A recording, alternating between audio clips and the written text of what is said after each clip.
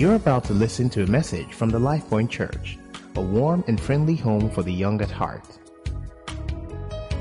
Let me tell the person next to you, God will make a way. God will make a way. God will make a way. Preparing for service yesterday, I at some point got an impression about the color green, and I was like, what? No, what? And for someone in service today, it's time to go, and I don't know what that means. It's time to start. It's time to birth. It's time to take off and pursue. And what happens when God impresses these words in our heart? For someone, it's actually a confirmation. You've been asking God for. It's almost like you were asking God to say, Lord, can I start now? Should I try again? And He says, look, it is time to start. For someone else, it was almost like an announcement of harvest. All right. And I don't know what it is that you've been trusting God to bring in. And He says, look, it's a confirmation that the storm is over. So Noah will send out a bird to see if the storms or the waters had receded. And there was a time he came back with a leaf. For someone, it's a confirmation that the storm is over. It's time for us to enjoy new expressions and fruitfulness in new ways. All right, let me tell the person next to you. Tell them the land is green. The land is green, and this one is green. It's time to go. All right, it's time to go. It's time to go. All right, praise God. Hebrews chapter 5, verse 12 to 14. Hebrews chapter 5, verse 12 to 14. Thank you all for coming to church. It's always a privilege to bring God's word to us. It's always a privilege to share fellowship, to pray with us, and we trust God for an impactful time through the word. The Bible says in Hebrews chapter 5 and verse 12 to 14, for though by this time you ought to be teachers, you need someone to teach you again the first principles of the oracles of God. And you have come to need milk and not solid food. For everyone who partakes only of milk is unskilled in the word of righteousness, for he is a babe. But solid food belongs to those who are of full age. That is, those who by reason of use have their senses exercised to discern both good and evil. It says, for though by this time you ought to be teachers. Help me ask the person next to you, how old are you?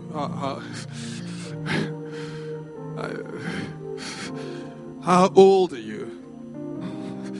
I know some of you have been 18 for the last 25 years. But it's okay. It's okay. Some of you, your age decreases every year. But the writer of the book of Hebrews here says, for by this time, you ought to be teachers. So when I was, thinking of what to call the message, I said, by this time, I know the guys in comm says, no way. I said, like, well, that's my title in my side. But, but the whole subject of becoming an adult is one that interests me. In fact, we now make a joke about it. How that, adulting, which is now a word we didn't have when I was younger, adulting is a hard thing. It's like, oh my God, adulting is just, nobody told me. It's a scam, And if they had told me, I'd have remained a child forever. Because when you become an adult, like Ore was saying, you have to figure out the purpose of your life. You then realize you have to figure out food, rent, airtime, data, which finishes quickly. You love life, right? To keep your social status and your relations happy. Some of you won't you're falling in love just so that everybody else will be happy enough. Petrol, traffic, progression in life, keeping up with your classmates. What else? Health, all the things that come with becoming an adult. At what age do you become an adult, actually? 16, 18, 12. But the writer here says, for by this time you ought to be teachers. And that's interesting. So I started asking myself the question, where should I be by this time? And spiritually, not physically, spiritually. Where should I be by this time? We have been talking over the last couple of weeks about growing up spiritually, about maturing as Christians. So we started out from Ephesians chapter 4. And I think we'll pray from there at the end of this message. Paul says in 1 Corinthians 13, but when I was a child, I spoke as a child, I understood as a child, I taught as a child, but when I became a man, I put away childish things. I remember going into the university very early. So I've told the story before. I was 15 when I went to university. But I know nowadays that's fine, but in my day that wasn't fine. I was really, really young. And I just did not have either the emotional or mental maturity to deal with that whole experience. And so I struggled. I struggled. I had gone way ahead of so I was always I was kind of the youngest in my class already in secondary school. And then I had left my classmates because I was super smart. I was smart. I'd left my classmates right after the day after my final paper in secondary school, right? It used to be memories. It used to be English, I think, or something. It was English, yeah? Last paper. Oh, they've changed it. Okay. And so the next day, went straight into school. That's how sharp I was. My parents loved to tell everybody, he's now in the university. And not just any university. The University of Benin. Oh my God. That was the Harvard of our days. And, to be honest, at that time, they had not even they didn't even have a license for, I mentioned Covenant, and people will just start talking, but they didn't even have they didn't even have the plans for Covenant University at the time. But great school Covenant is. Okay, I know you have plenty here. But God had to see me through that experience. He did. But today, I'm wondering, where are we spiritually? If we had spiritual ages, how old would Falabi be? How old will Moyin be? Chineye, I think, is in her 50s in the spirit. Everybody, once you hear her pray, 50, 60, in between there. Tokwe, 85. 85, I know that one. 85. Oh, you're here today. I was looking for you here. Her husband is not pleased with that 85 age. Okay, you're 72. But age, and we make a fuss about age, How old are you? A lady never tells her age. How can you ask me my age? The way you're applying on your CV, you put it there in bold. Date of birth. Some schools will not allow you into certain classes if you're not a particular age. Now, age doesn't necessarily predict maturity, but it holds an expectation. The writer of the book of Hebrews says, for by this time you ought to be teachers. By this time, there is progress that is expected of you. 1 Corinthians 3, if you read from verse 1 to 4, Paul is talking to the church and he says, look guys, I, brethren, could not speak to you as spiritual people, but as to carnal, as to babes in Christ. I fed you with milk and not with solid food, for until now you were not able to receive it, and even now you are still not able, for you are still carnal. For where there were envy, strife, and divisions among you, are you not carnal and behaving like mere men? For when one says, I am of Paul, and another, I am of Apollos. Are you not carnal? Let me ask the person next to you, how old are you in the Spirit? How old are you?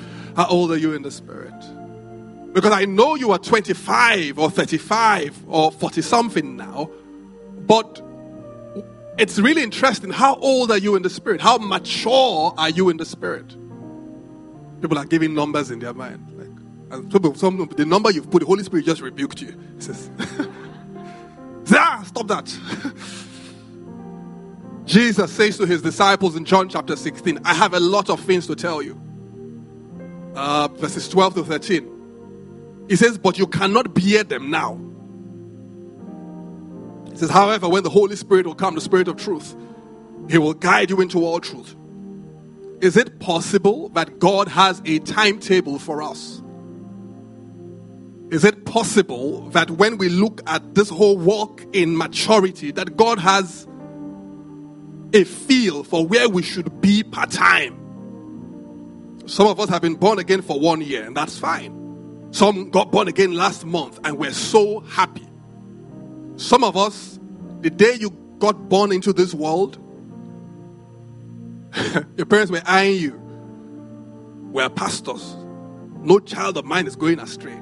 So your first words were not daddy. Salvation. Right. They didn't give you space at all. You couldn't go anywhere. Is it possible, church, that by this time God has an expectation for you? Oh, when you have little... So I have 2 kids. Love them dearly. I have 3 kids. The 2 ones that I saw when they were babies, fascinating experience. 1 minute, little babies, naming ceremony. People are texting you.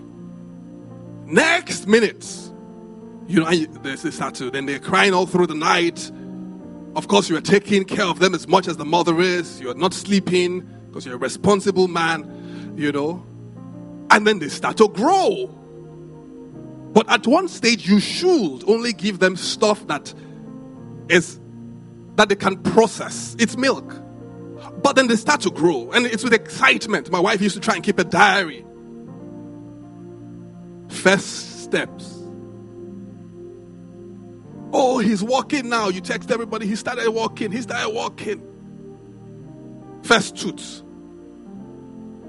Oh, then first words. Everybody's excited. Can you imagine? Rolly speaking. She said, my goodness. Never in Port Harcourt has anybody spoken at 3 months. Never. She's going to be a prophet. I tell you, she's going to be a prophet. And all of you, it was the same friend. They all tracked it. Like the guy beside you, a little baby at a time, couldn't say a word. That lady looking all fine with a wig. Nothing. At the time, very little, young, growing gradually. And then I don't know what's the next stage. What's the next stage, doctor? What do you do after that? They start walking, running around the house, tearing things. Then you send them to school to try and get them out of the house. When they start learning colors, numbers, and it just goes on and on. Oh, you have to teach them how to use the bathroom. Oh, that's a good one. Because for some people, that takes a while. 10, 15 years. But there are stages. Look, stay with me, church. There are stages in the physical. Oh, and then they get old enough for you to send them on messages, errands. And so go and get me water. There. You just came back from the kitchen, but it's all right. Just the joy. Then they start arguing with you. Then you start looking for your things. Where's my watch? The brown watch. Anybody see my watch? My sneakers, my shoes. Where's the car? The house. Who took the house? What are the stages in the Spirit? By this time, you ought to be teachers. What are the stages in the Spirit? Is it possible that God has a timetable for us too? Luke chapter 13, verses 6 to 9. He also spoke this parable. A certain man had a fig tree planted in his vineyard, And he came seeking fruit on it, and found none. Then he said to the keeper of the vineyard, look, for 3 years I have come seeking fruit on this fig tree, and find none. Cut it down. Why does it use up the ground? But he answered and said to him, sir, let it alone this year also, until I dig around it and fertilize it. And if it bears fruit, well, if it does not, but if it does not, or if it not, after that you can cut it down. By this time, you've been hanging around God, you've been born again for 10 years. What are God's expectations of you? So I want to talk, a couple of weeks we've spoken about what Paul would talk about, the basic principles. But today I want to talk about a process, right? I want to talk about a process. 1 Peter 2:2 says, as newborn babes, desire the sincere milk, the pure milk of the word, that you may grow thereby. So our desires are strongly important. And one thing I know about desire is that there are a lot of things that struggle for our attention in life. It was Oswald Chambers, a very old Bible teacher, who once said that you should shut out every consideration and keep yourself before God for this one thing only, my utmost for his highest.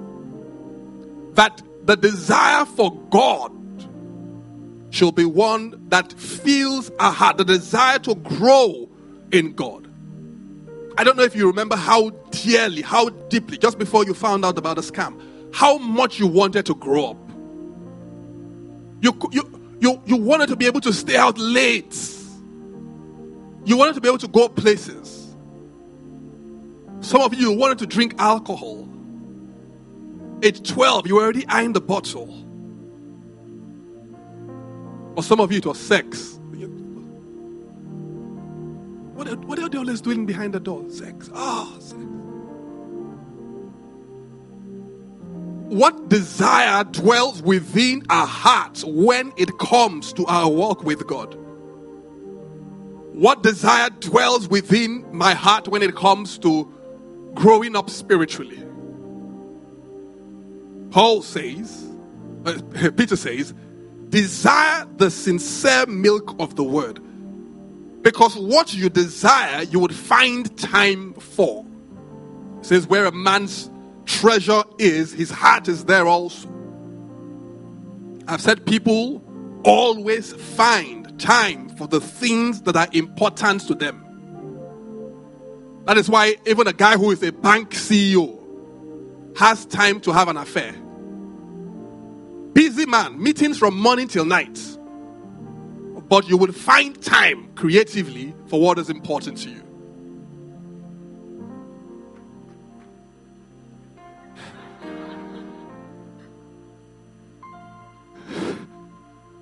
Not sure whether to be startled or... Well, thank you. God bless you.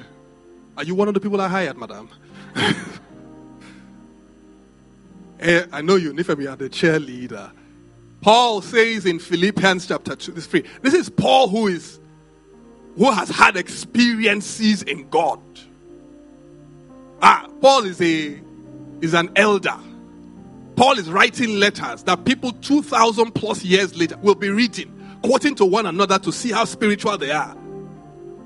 Paul is writing this letter, and Paul writes one of those notes. He says, not that I have already attained or am already perfected, but I press on that I may lay hold of that for which Christ Jesus has also laid hold on me.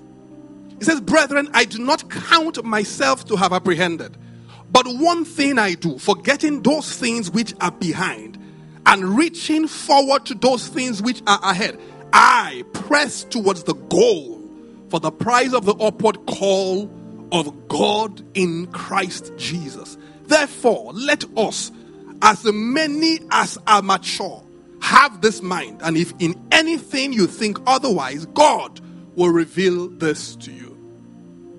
Paul is a bishop already.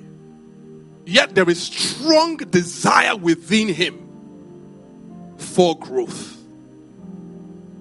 I mean, you know, going to school doesn't mean you are educated, right? You know that you can be a staff member of a gym, and the abs are not going to fly on you. You go to the gym every day. You open the door for people. Oh, you know, you can tell them, no, that treadmill, this one, yeah. But people, you know, our six packs didn't come like that. We worked hard at it.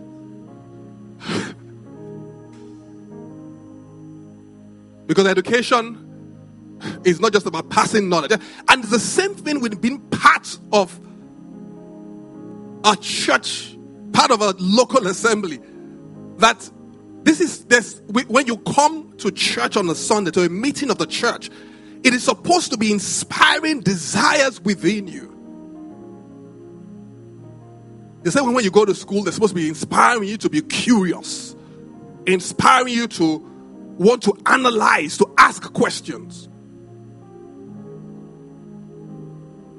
Your pastor cannot teach you everything. And I say that because I like to teach. Oh, I love to teach. But I know I can't teach you everything. But that there needs to be such a desire in your heart that one day you wake up in the morning and say, look, I need to listen to a sermon. That one day you go and buy a book. One day you take your Bible and you read from the beginning to the end. A strong desire on the inside, sir. That desire needs to be so compelling that it pushes you to do all sorts of strange things as you want to grow. Guys, you know how when you like a girl, you know how kind of silly sounding things. Some of you, when you think back 3 years now, you were in the rain. You were trekking in the rain to go and look for her. You used your shirt to cover the flowers that you bought with your pocket money.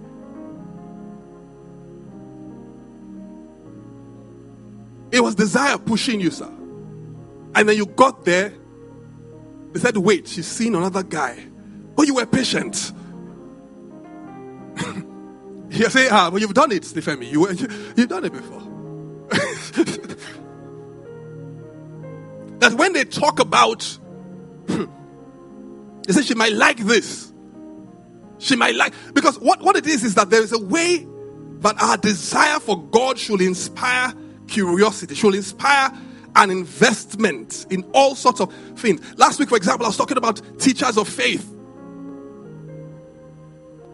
And I mentioned some names, Kenneth Hagin, Copeland. And you're like, who are these people? You know, what do they say? By this time,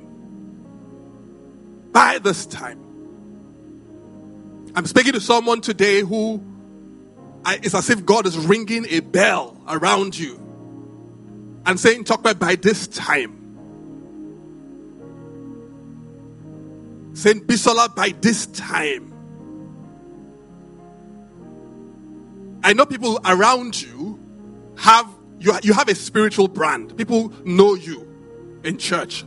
But God says, his Bible says, he knows those who are his. God knows you better. So he's saying, by this time. He says you ought to be teachers already.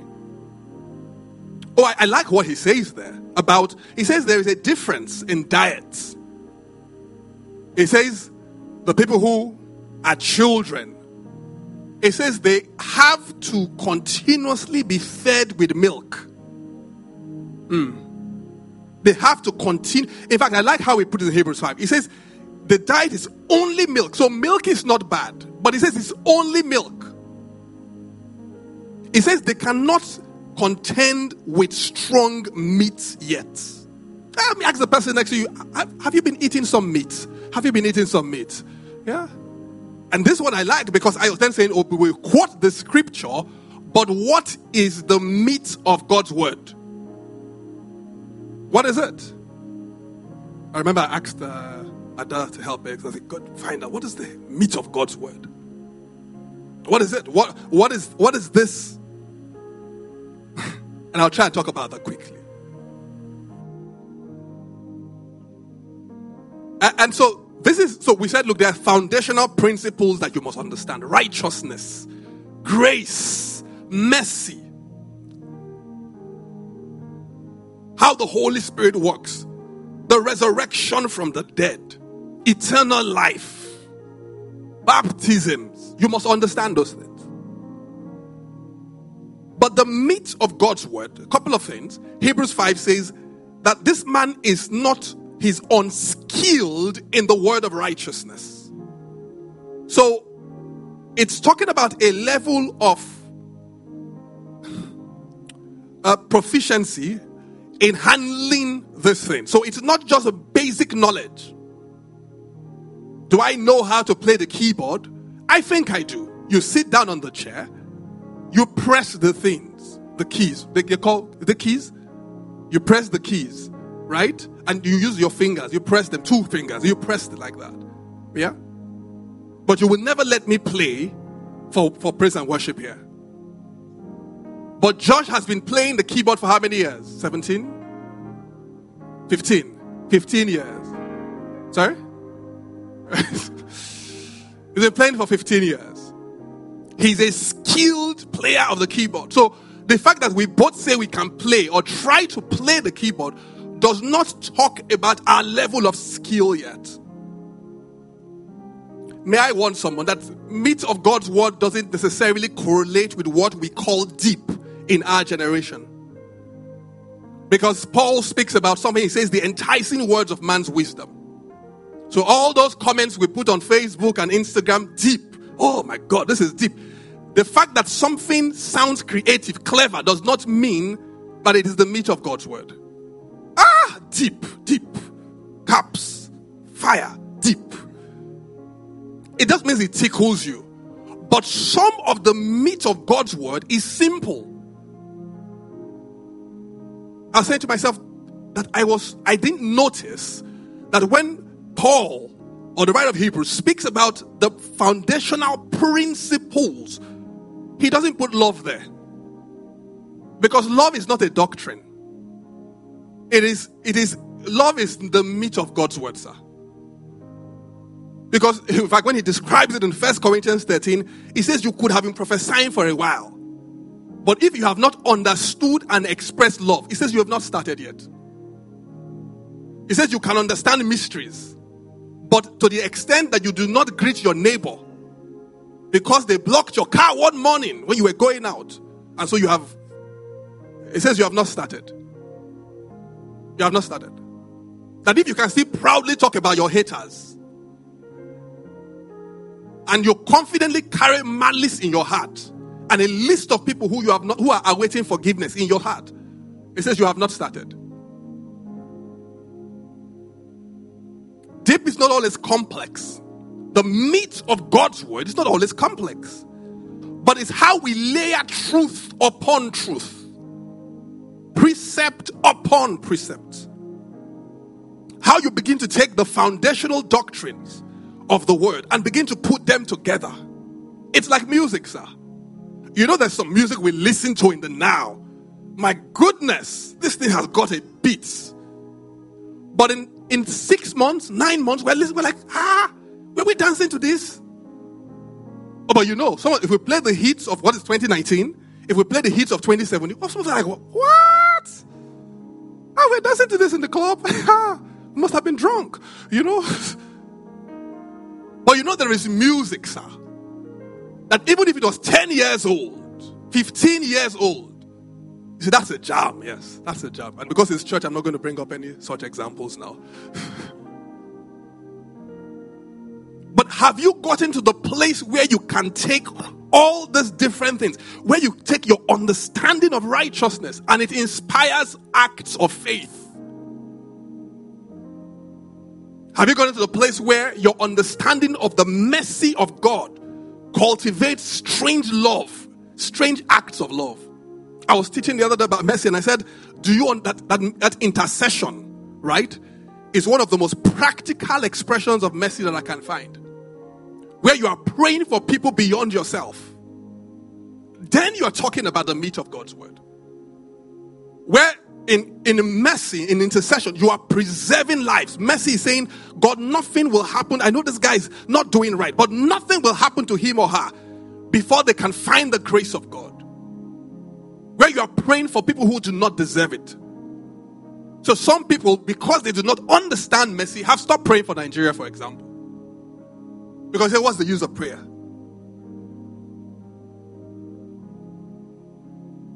Have you gotten to the place where your understanding of the baptism into the body changes how you think about people?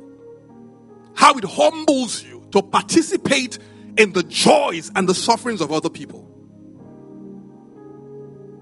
So meat of God's word connects the dots in a practical way. The meat of God's word is not now studying the Hebrew and the Greek. Oh my goodness. When I was much younger, if you wanted to impress the crowd as you taught, and there's nothing wrong with doing it, but it helps people to perceive you as deeply spiritual, you would say, so the Hebrew of this world is shakar. And you should, I've got a Hebrew Greek dictionary, and there are words that I go and find. But I'm saying that is not the meat of God's word. It's not the study of angels and say, oh, the angels, their names are like this and like that. It's not mystical stuff. It is how you begin to produce solutions out of the principles, the foundational principles. If you're a medical doctor, you've studied medicine, you get to a place where you have to deal with the milk first. They teach you anatomy as a separate thing, and then physiology or and the pharmacology, all the different things. But that does not make you a doctor. Because you then get into the clinical aspect of it, where all those little things you have been learning over the years.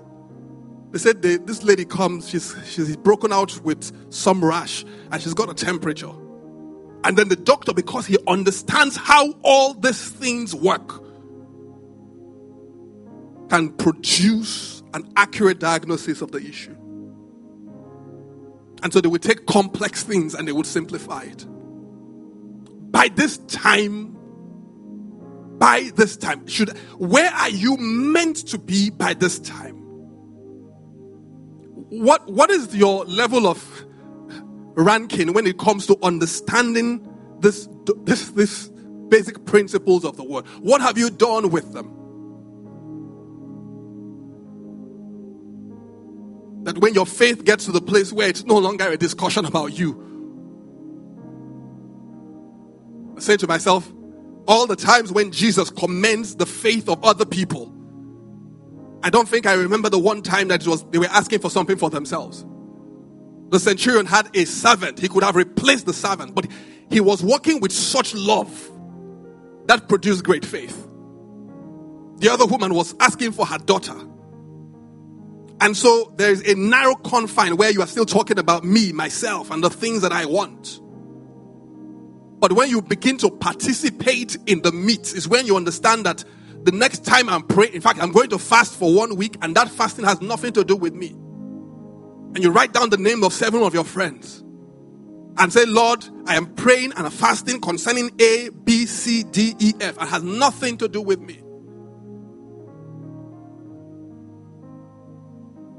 Nothing to do with me. When Jesus speaks about meat or food, I like it. I like it.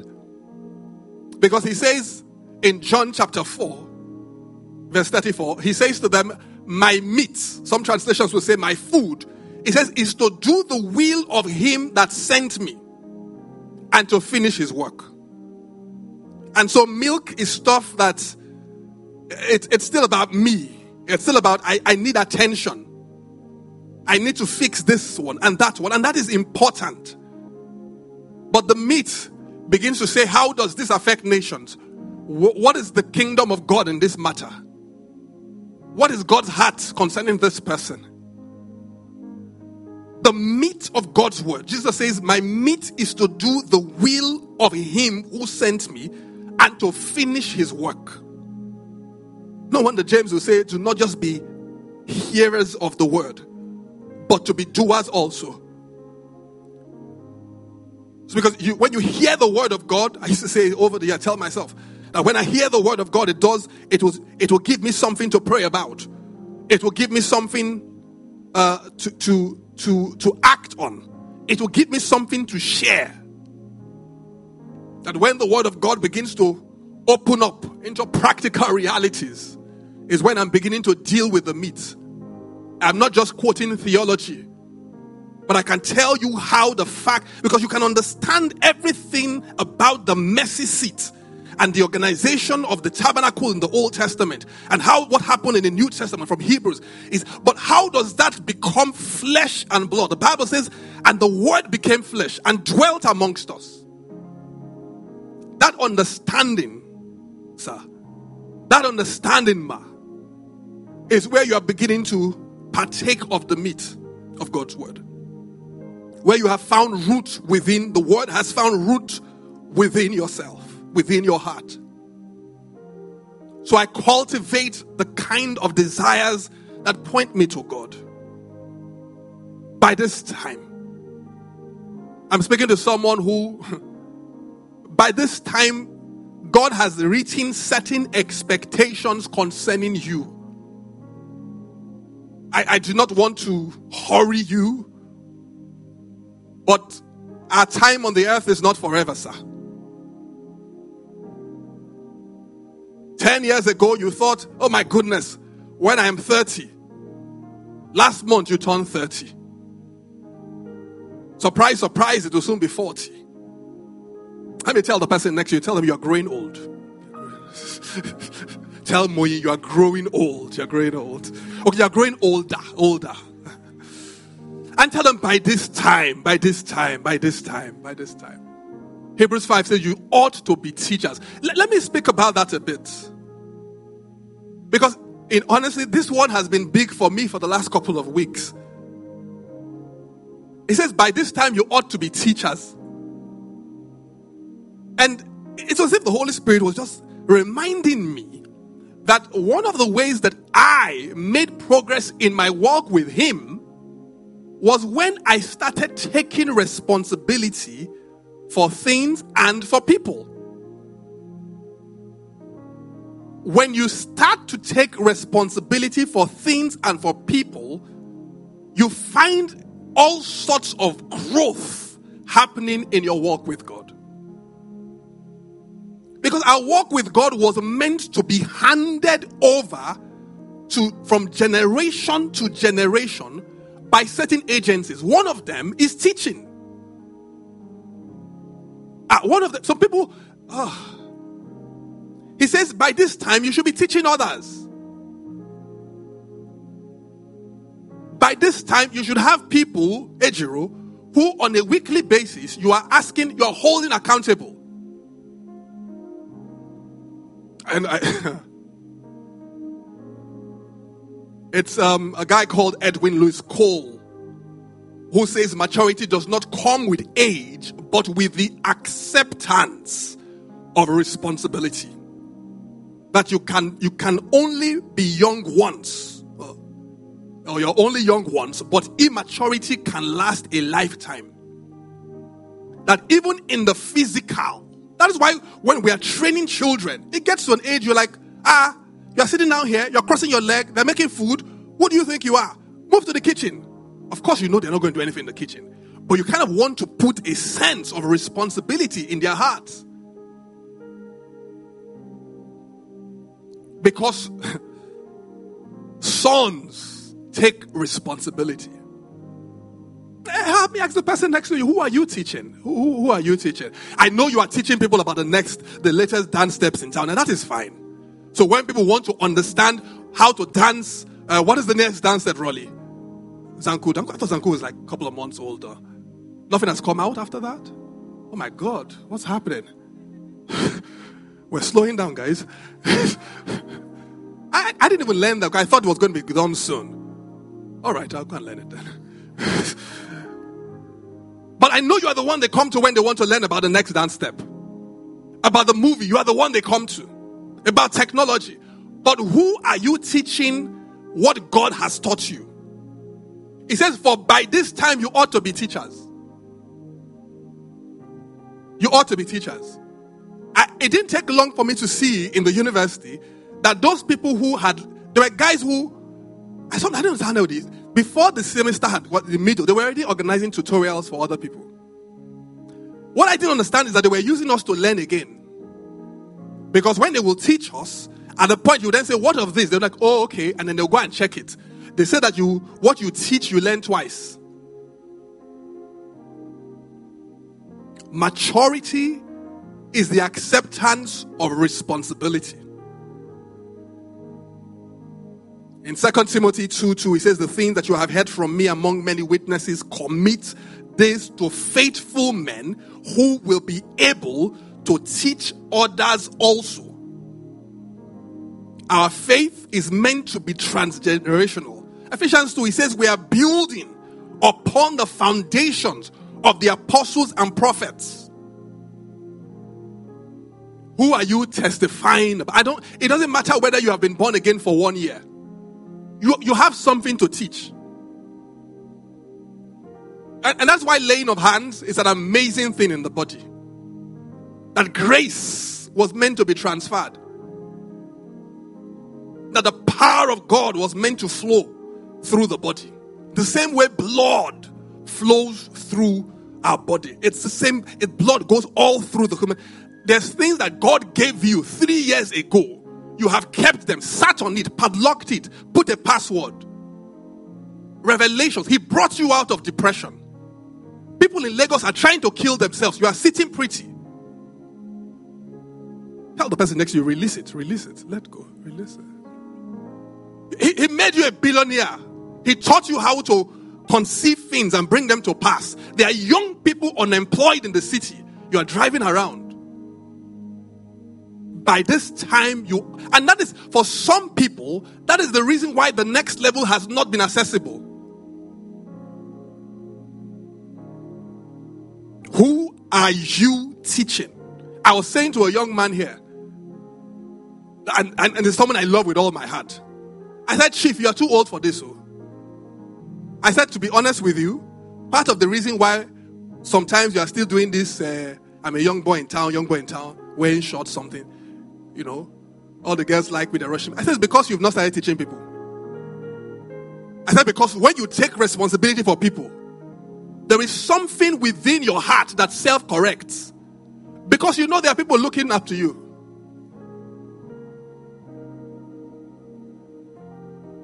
I'm not asking about a title, about a position, about a post, about an office. But I'm saying, would you let the work of God in you flow to other people? Now, would you stop waiting for a title, for an ordination? Open your phone, look at your contacts. Some of you, 600 people. Choose 10. Who have you asked, how are you doing spiritually? Some of you to share your God experience. It's as if they ask you to donate blood. And you have such an awesome God experience. You were walking on the road to Damascus. Light came from heaven, struck you down.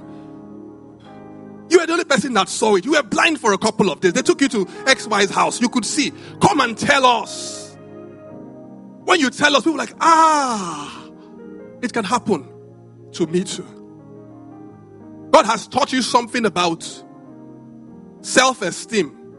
When you just moved to Lagos, you couldn't look up. You were very meek. I'm just from the village. I just came. This is a good place to talk about that city in the southwest, but I will not. I'm well behaved today. He has done something for you, but you're sitting on it. Tell the person next to you, tell them you should be a teacher by now. You should be a teacher by now. You should be a teacher by now. Yeah, you should be a teacher by now. I know you say you have problems, but you should be a teacher by now. I know you say you don't know everything yet. That is the reason. Because you have refused to teach the one that you know. Some of you, God has taught you about praise and worship. You have broken all sorts of things. You have fought battles with praise and worship. You have kept it to yourself. You are busy posting pictures of Beyonce on Instagram. I'm coming for you. And I have nothing against Beyonce. Commit this to faithful men who will be able to teach others also. Who is approaching God because of what God is doing in your life? Who is finding their next step in maturing as a Christian because of what God is doing in your life? Who are you keeping accountable? Who are you laying hands on?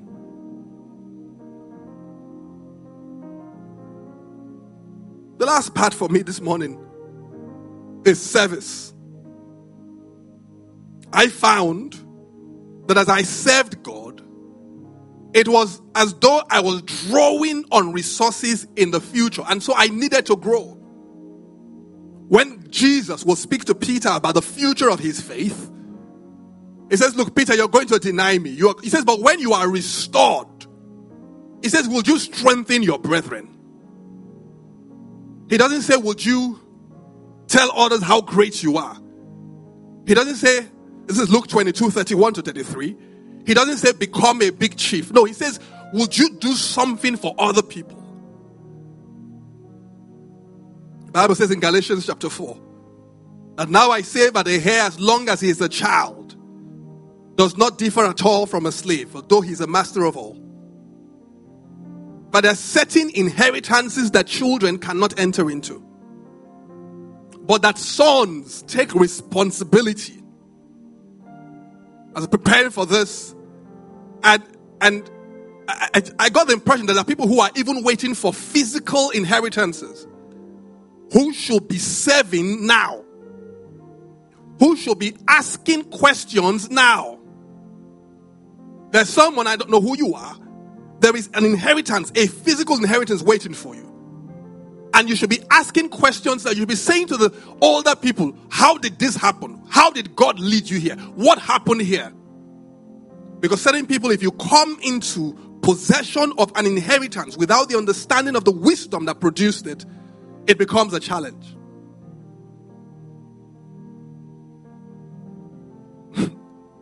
Are you allowing God's grace to flow through you in service so that it can then be multiplied? Paul says to the Corinthian church, God comforts us so we can comfort others. God says to Abraham, I will bless you so you can be a blessing to others. Growth happens. There's the growth that happens when you refuse to bury what you received from the master. The parable of the servants with the talents. One took it and said, my goodness, I'm going to bury it. So I don't know who that person is who has buried what God has put in them. He's got you a gift. You've buried it. You're not serving anybody with it. And so there's no space. For someone is in the place of service. When you serve in church, it's not all pretty. Oh my goodness. It's not all pretty. But you know that because you are saved, it begins to draw all sorts of nutrition, all sorts of muscles that you did not know that you would need. You think the ushers here have an easy job? Because sometimes when you're ushering, you tell people, good morning. They look at you like, who are you? In your heart, you draw from the nutrition of the word of God, patience. That scripture where God, how many times will I forgive? 70 times 7, you say, you mark that person's own, one down. You're drawing from it. Some of you are in a place where you cannot be offended because you have disengaged from reality. So you're not getting offended, but you're also not growing. You are not getting challenged, but you're also not growing. You are not serving. And there's service in the house of God. There's service everywhere.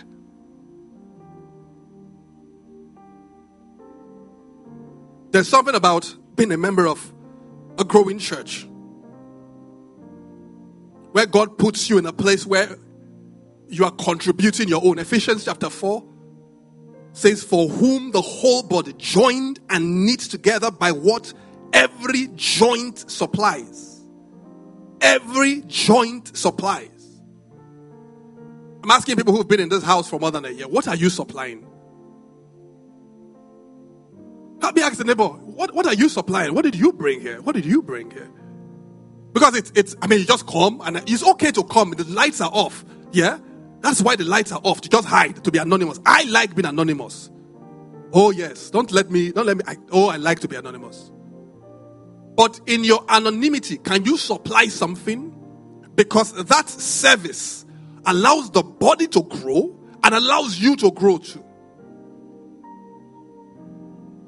Who are you teaching?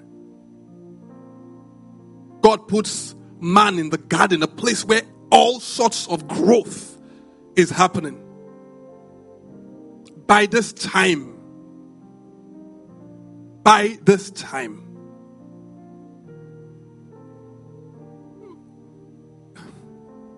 I'm going to round up in 5 minutes.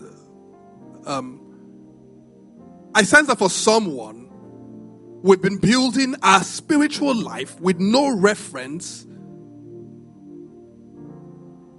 to the seasons that are changing. It's almost like we think that God will wait and that purpose and destiny will wait. Jesus from the age 12 says, should I not be about my Father's business? There's a time to grow up spiritually. Paul says, I need to keep on growing. I've been so humbled in the last couple of weeks as I realized that there's a huge amount of spiritual growth that is awaiting me. I've been born again now since 95, I think. And I'm so excited about the coming weeks, about the coming months. There is stuff for me to learn. There are scriptures I'm reading and I'm realizing I never saw them the way they were. There's stuff for me to teach. There's stuff for me to learn. I've been saying this, that some of you who God has been hinting you that I want to make you a CEO. That there's a prayer life for a CEO. And that you develop it before you become a CEO. Otherwise, when you become a CEO, you'll be like, oh my goodness, I don't even have time. God is calling someone to be a father of nations. But in the wait to become the father of nations, you've been complaining. My God, what is this rubbish? What's all this rubbish? So you make somebody a promise, 10 years passed. I'm in faith, but what is all this rubbish? Look at my cousin now. He has almost 12 children. God says prepare. They say that success is when opportunity meets preparation. The man who wants to run a marathon does not start jogging the day before. That there are certain seasons of our lives that will require certain levels of maturity and preparation. Jesus at the young age, he's saying, shouldn't I be about my Father's business? There is someone who needs to start a WhatsApp group. I hate WhatsApp groups. So don't add me. But you need to start a WhatsApp group for young men. Some you need to start a WhatsApp group for people who are not happy. Another person, you need to start something for people who are not employed. For people who are very intellectual and want to understand God. For people who have been abused. In the coming weeks, we're trying to reach out to our neighborhood and our demography. Would you come and serve? Would you refuse to be the place where all the things stop? Would you decide that you will stand up and let the grace of God be multiplied in and through your life? Would you call someone and say, look, let me tell you what God told me? Would you cultivate a new desire within your heart for God, for prayer? Would you take the leads off? I know you were hot where you used to be, but would you consider that God who sent you has a plan for you? He's working all things together and he will protect you. Paul says, I press on. I press on. By this time, guys, I might as well throw in the national card. Our country is at a place where it needs leaders. Who told you they had to be old? Who told you they had to be in Abuja? Who told you they had to be elected? Who told you they had to have an office? The man who would sit with God and build that upon which generations to come will ride upon. The guy who would start writing a book now. The lady who would start writing a song now. Who would take one talent it is, but that they would refuse for comparison or shame or the thought of failure to keep them from deploying it. By this time, guys, who told you had to go to Bible school? Who told you had to be a bishop? Did God not bring you out of the storm? Who told you had to have a church?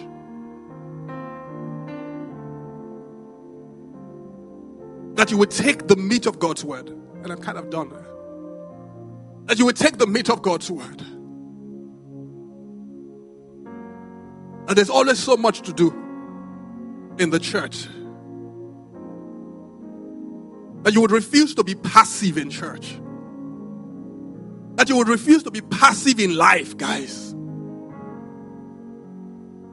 That you will refuse to postdate your destiny and say, maybe in 3 years God will use me. That you would talk to the guys and say, would you come to my house on Saturday morning, guys? I want to talk to you guys about God. That you would lay hands on someone.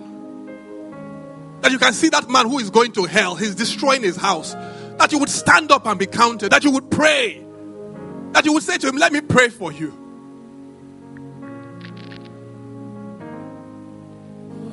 That you would refuse to stay in one place in God. That you would refuse to stay in one place. That when you look at the calendar of heaven, that you will not be behind. People shouting your name. Those who have gone before us who are shouting your name. There is David shouting your name. He's saying, Ejiro, you can do this. Come on. There is Samuel. There is Paul. There's John. They're all the apostles. They're the bishops who've been around.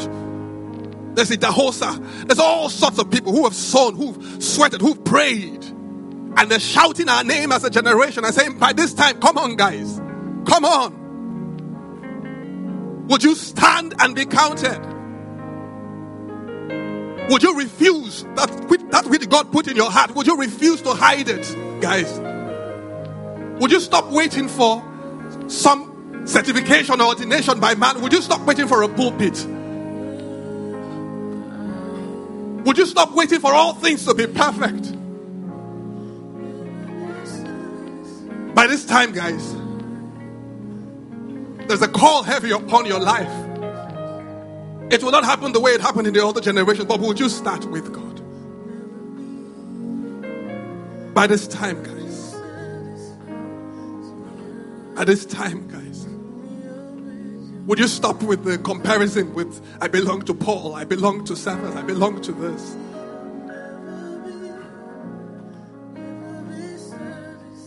Would you take a burden from God and pray for Northern Nigeria? Would you take a burden from God and pray for all our children, all our kids who are stuck on drugs? Someone needs to take this whole thing about people who are stuck on gambling. By this time, guys.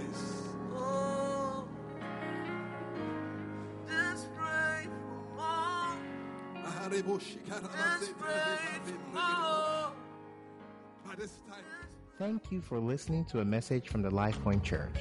To download more free messages, please visit www.soundcloud.com/LifePointNG.